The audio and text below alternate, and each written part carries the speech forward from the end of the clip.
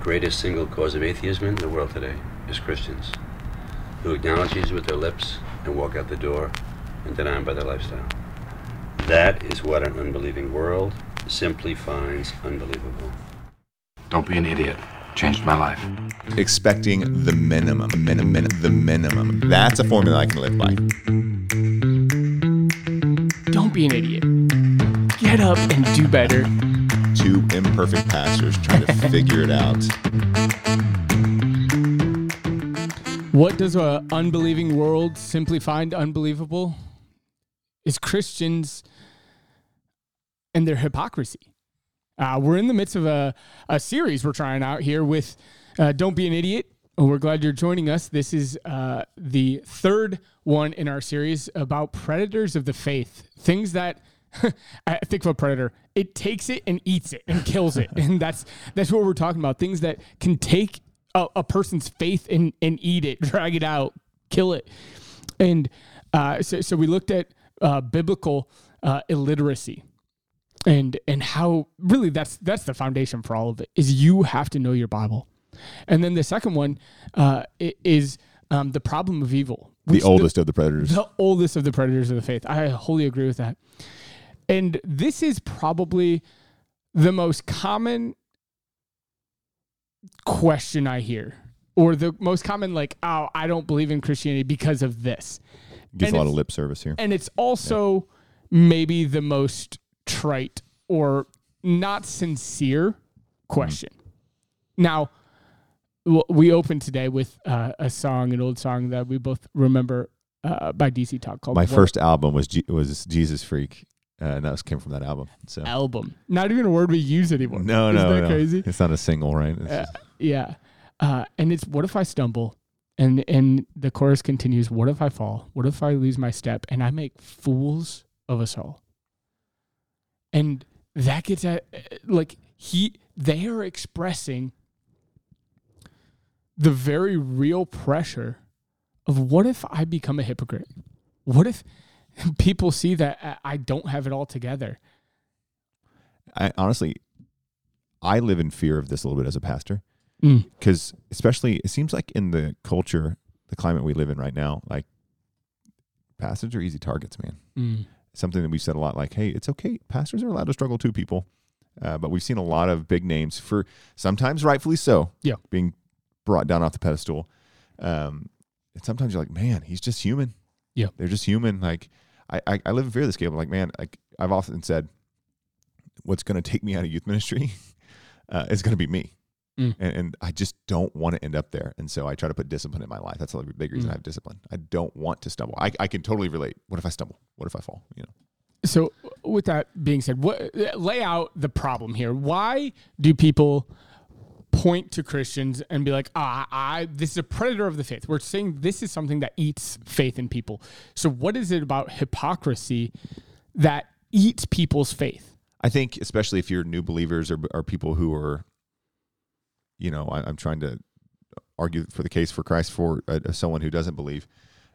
They point to like, hey, you're saying you believe all of these things. You know, you should be kind to other people. You should be always loving. You shouldn't get angry. You shouldn't do all these things. You look at the life of Jesus. You're saying you're trying to live like Jesus, but then I see you over here. I see you being rude, and I see you, you know, students talk about this all the time. Like they act one way in youth group, and when they're at school, they're a totally different person. Or, you know, how are you going to leave church hearing about loving like Jesus and then go flip someone off in the car because they cut you off? Yeah. And so those are silly reasons, but Christians still do horrible things. And even sometimes we've done that in the name of Jesus.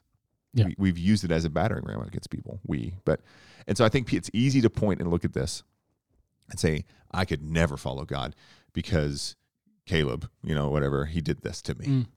You know, and that's just hypocritical. Yeah. Thinking of the denomination or church-wide aspect, like you come from Southern Baptist, and a lot of people have rejected Southern Baptist because of they did not go hard against slavery.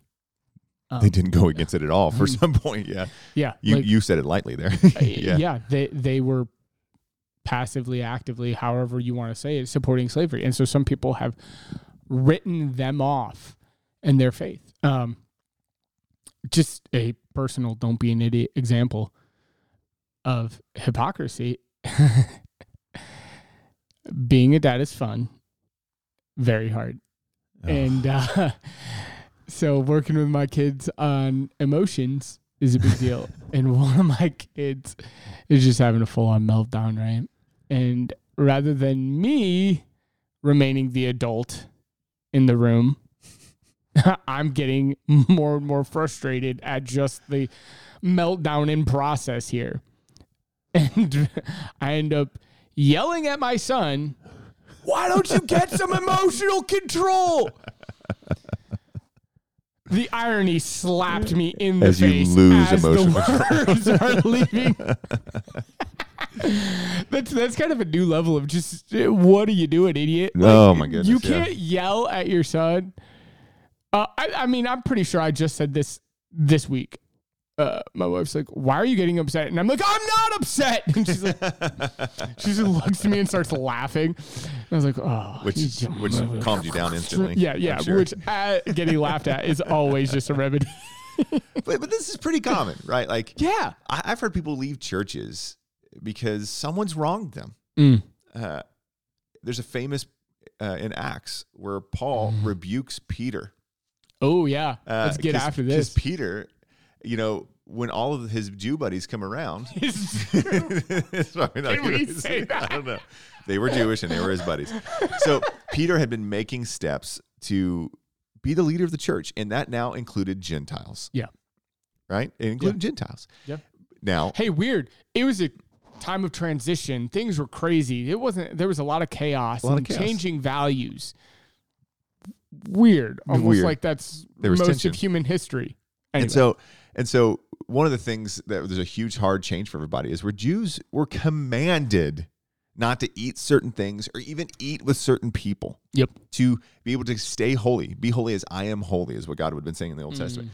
And so Paul sees this and calls Peter out. Now, neither Paul or Peter ever had a problem calling people out. But he was a huge hypocrite.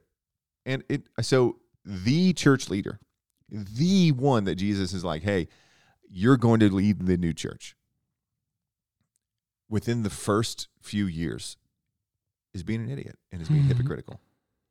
So why do you think this is the easiest to give lip service to and point out, Caleb? Because culture embraces it. Okay. Because it's super common.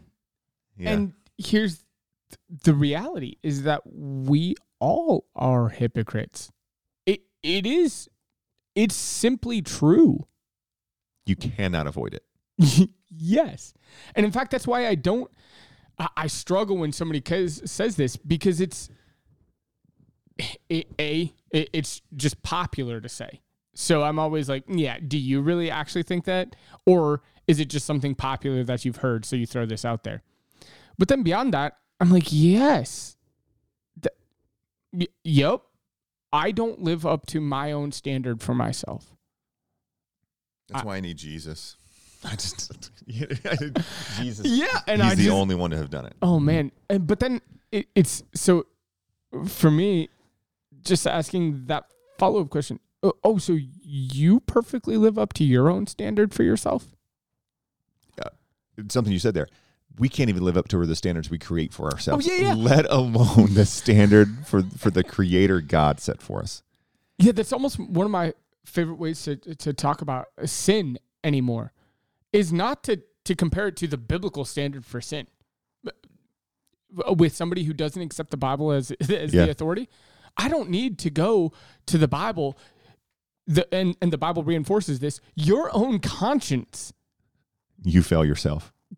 Shows that you fail your own standard for whatever it is. The Bible says that the 10 Commandments were given to us not because God thought we were going to be able to follow them, so that there was something to point to, be like, see, you're an idiot.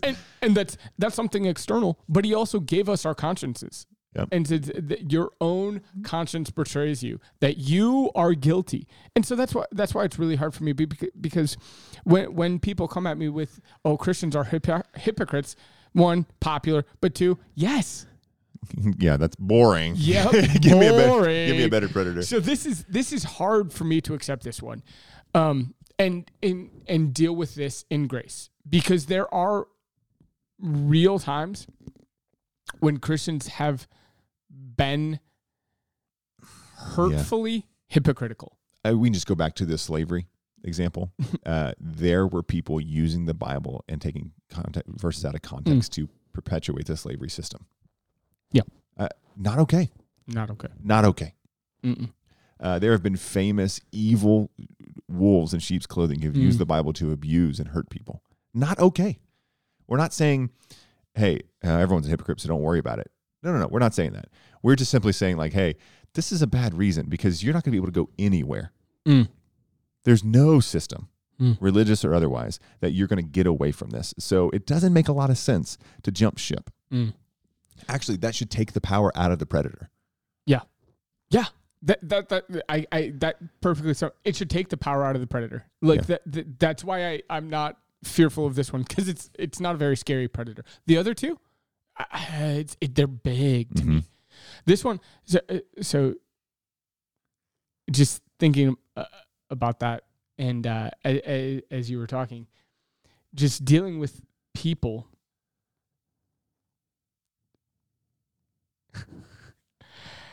I lost my train of thought. No, you're good.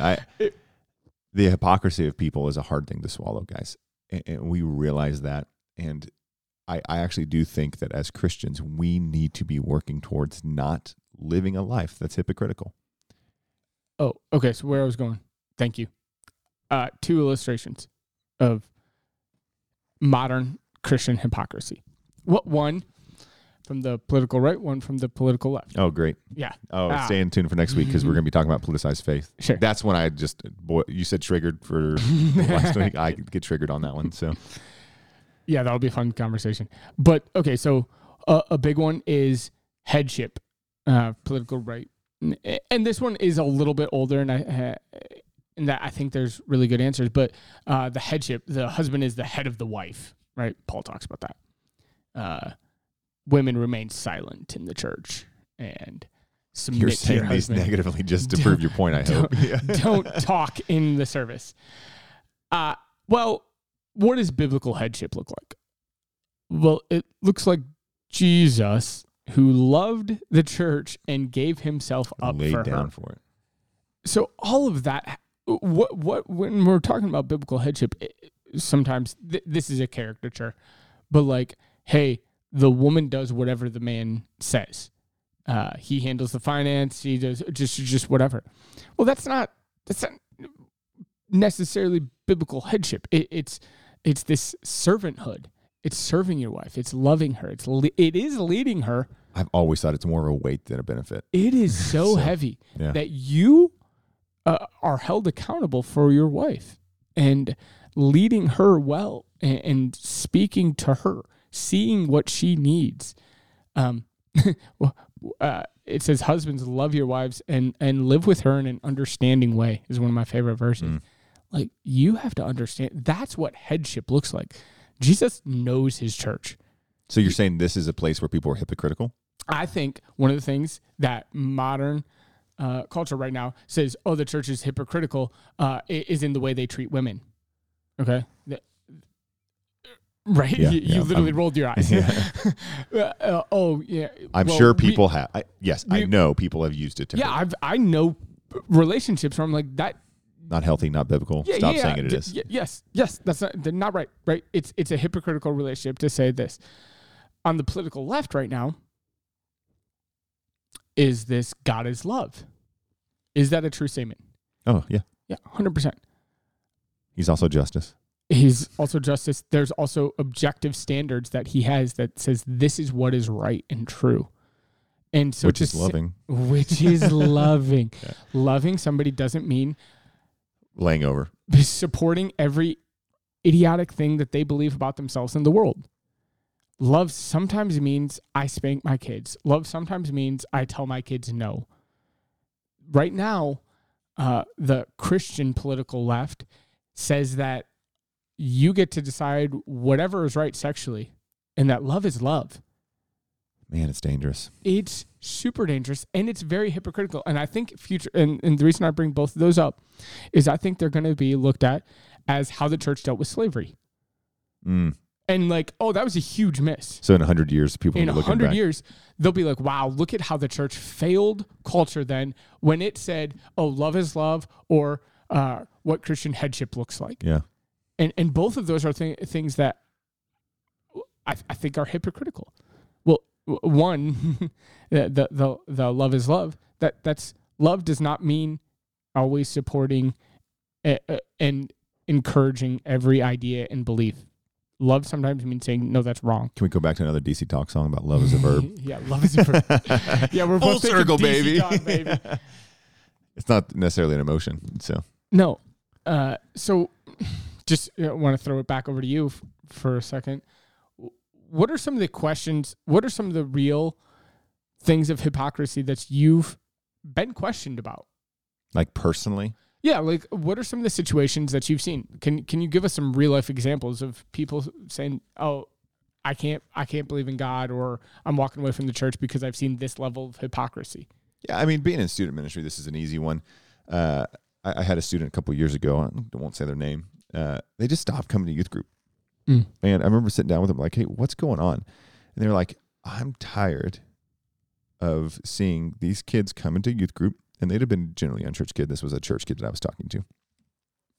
They're coming into youth group and they're acting like they're living a life for Jesus. And then I get to go see them at school and they're being jerks and they're not living for Jesus. And I just can't accept this. And I was like, dude, go back to last week. That sucks.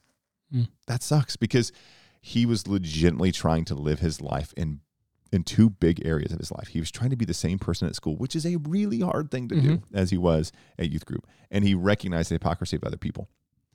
And I just sat him down and I was like, hey, like, you're seeing sin for what it is. And that's a good thing. But your reaction to this should not be, let's get away from them. That's good. Your reaction should be, well, one, if they're an active member of your church and your community, hey, be Paul to Peter. That doesn't make any sense. 2, recognize maybe let's not expect unsaved people to act like saved people. Was another side of that. So that was kind of Christian looking to unchristian. I think I've seen people do it the opposite way too. Like, these church people, they're all good and lovey-dovey and out loving each other. But then, that husband goes home and he beats his wife or something. Like, yeah, people are broken. People are broken. One, we blow things out of proportion all the time. And we're looking for excuses. Like, as you said at the beginning, hypocrisy is often the boogeyman for your own selfish desires in your church. Like, I don't want to be here. I don't want to accept God's rule in my life. And so I'm going to come up with a reason. And the easiest reason to find is I see some brokenness in this person. And I'm going to run away from it. Caleb, how long would it take someone in our church who we pastor over to dig into our life till they find something that makes them mad? I don't think they have to dig. I think it's more often than not smacking them in the face. Like, I'm broken. This has happened to you with someone in the church before, where they stop coming. Talk about that, because I think we can talk about that story and not name names and things like that. But this was kind of the conversation you're having. Yeah, they. I'm trying to think sanitize this. Yeah. There was an event that I did not pursue them at the level that they thought, and so they left the church because they thought I was mad at them, and I didn't need it. It wasn't. I just didn't think about them. Like, it wasn't. That sounds terrible, but like it was just, I was busy talking to other people, doing other things. But at the end of the day, it really wasn't about you. It wasn't. There couldn't have been. Couldn't have been. Could not have been about me. And they leveraged that for whatever reason as a reason to walk away. And that was really sad. And I could see how some Christians take that and feel that. But this one in particular was one that was like, I can't own that. I can't own your emotional response to that. Well, I guess what should our response be as Christians? Well, because you've said two things. It's real. Hypocrisy is real, Yep. and it's damaging and dangerous. It can be. But the other side of that is like, it's unavoidable, and this should not be a reason to run away. So how should we react? Yeah, that's good question, and I think that's where we should land and talk about. And the first thing I would say is, don't apologize for things you have no control over or that you weren't a part of. Apologizing for historical things. Oh my goodness. C.S. Lewis, one of our favorite guys, has the term chronological snobbery. And it's such a good term. Like, just because values and culture have changed doesn't mean we need to go back and apologize for the things other people have said and done. Apologize for what you have done and said. So if it's hypocrisy that's related to you, acknowledge it. How many times, Caleb, have you had to try to defend the Crusades? I won't. That's the famous one, right? Yes. Oh, I can't. The Christians for thousands of years. Look what they did in the Crusades. I'm like, first of all, you have a terrible understanding of history. How have we made it 21 minutes and not mentioned the Crusades? Because that's the dumbest thing. But it's exactly what I'm not going to apologize for something that happened on a different continent. Different continent, thousands of years ago, entirely different world, and you don't know history. Let's deal with all of this. Yeah, we can't even deal with it in this time. But it's just a prime, yes. Christians, stop apologizing for the Crusades. Learn history and go figure that. Anyway. But if it is something you've done, own it. Own it. Apologize. Because guess what? You're not perfect. I'm not perfect. And reiterate to them, yeah, I'm a working project. Progress. And project. Yeah, I'm a working project. Ways, yes. Yeah.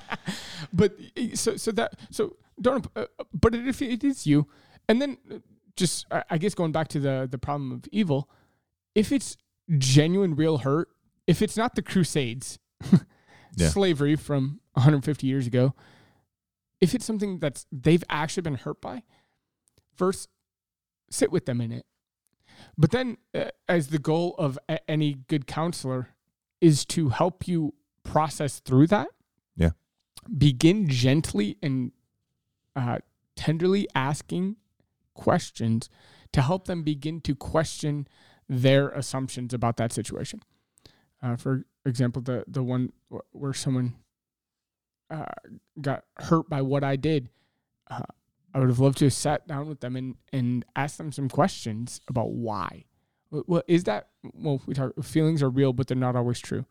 So what objectively happened? Yeah. And in some cases, there's real hurt, real situations that people, a real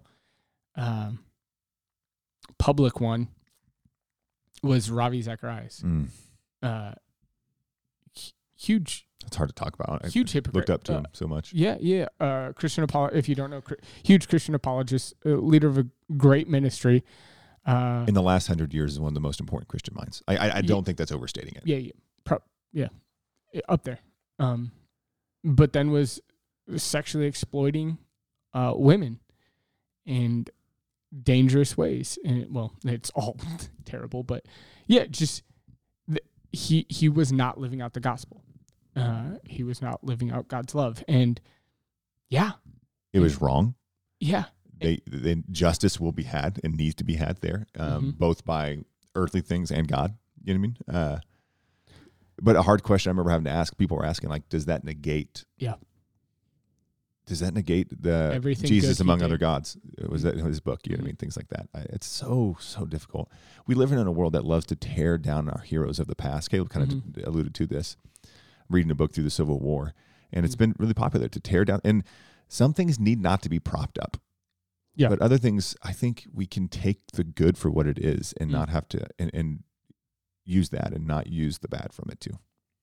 Yeah. So going back to, do you have any recommendations for people as they process through hypocrisy? Yeah. I think you said, well, as Christians, own what you can own and lay everything else aside. But on the owning side of it, be quick to apologize, or quick to have grace for others and yourself. And when apology is necessary, do it and do it often. I often think that in my marriage, as the leader of my family in my marriage, I need to be like, hey, I didn't handle this well. and be quick to that. This happened recently with a mom. There was a big misunderstanding on a youth trip on the way back from one of our youth trips. And I was cast in the worst possible light. And I did not need to apologize for something I didn't do. But I said to the mom, I said, hey, I was the leader. I was the adult. I'm really sorry that this is how this ended up. And here's how I'm going to try to fix this. I'm reading in Romans through my quiet time right now. And I only read one chapter this morning. I normally read 2 or 3 because I wanted to sit on the last verse. And it was, of my chapter this morning, it was daily put on Christ. Put him on. Yeah. And I started to read past it and I came back to it. I was like, what does it mean to put on Christ? Like, yes, I'm a hypocrite. Christian, you're a hypocrite.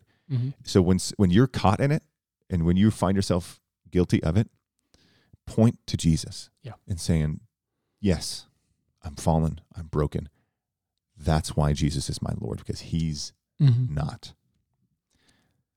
And I would take that and apply that for when you're dealing with somebody else who has real, genuine hurt from a different Christian's hypocrisy, is remind them that that's the whole point, that is the gospel. So if it's yourself, speak of how you desperately need the gospel. If it's somebody else, remind them that that's all we are as Christians, is broken people that are acknowledging our brokenness to God and asking Jesus to come in and create in us a new heart. One of my favorite things, one of the illustrations, I'm not sure if it's yours or someone else, or you read it or Joe read it, is if you're filling up this cup of hate because you've been hurt, because you're pointing at other people's hypocrisy, let's call it what it is, and I'm walking around with this cup full of acid because of all the things that I put in this cup, all the bad, legitimate things that have happened, and I bump into someone and it spills on me or it spills on them, like there's a point where you're now responsible for the things that you're holding on to, and you need to forgive others. You need to forgive yourself. You need to be moving past them, because if you're sitting in it, I think this happens all the time with churches. I can never go back to the church because of that one church did. Sure. But to throw the baby out with the bathwater here, like that pastor, that person, that church is not Jesus. They're fallen and broken and hypocritical. Get up, put your eyes on Jesus, put on Jesus every day, and go do what he's called you to do. Yeah, we talk a lot about frozen theology. Yeah. The next right love step. It. And that's what, if you're holding on to other people's hypocrisy, you're wrong. Yeah. Like, acknowledge it. It's damaging to yourself. It's only hurting you. You're going to spill that cup, and it's going to hurt you. It's only hurting you. Do the next right thing. Don't be an idiot. Don't be an idiot.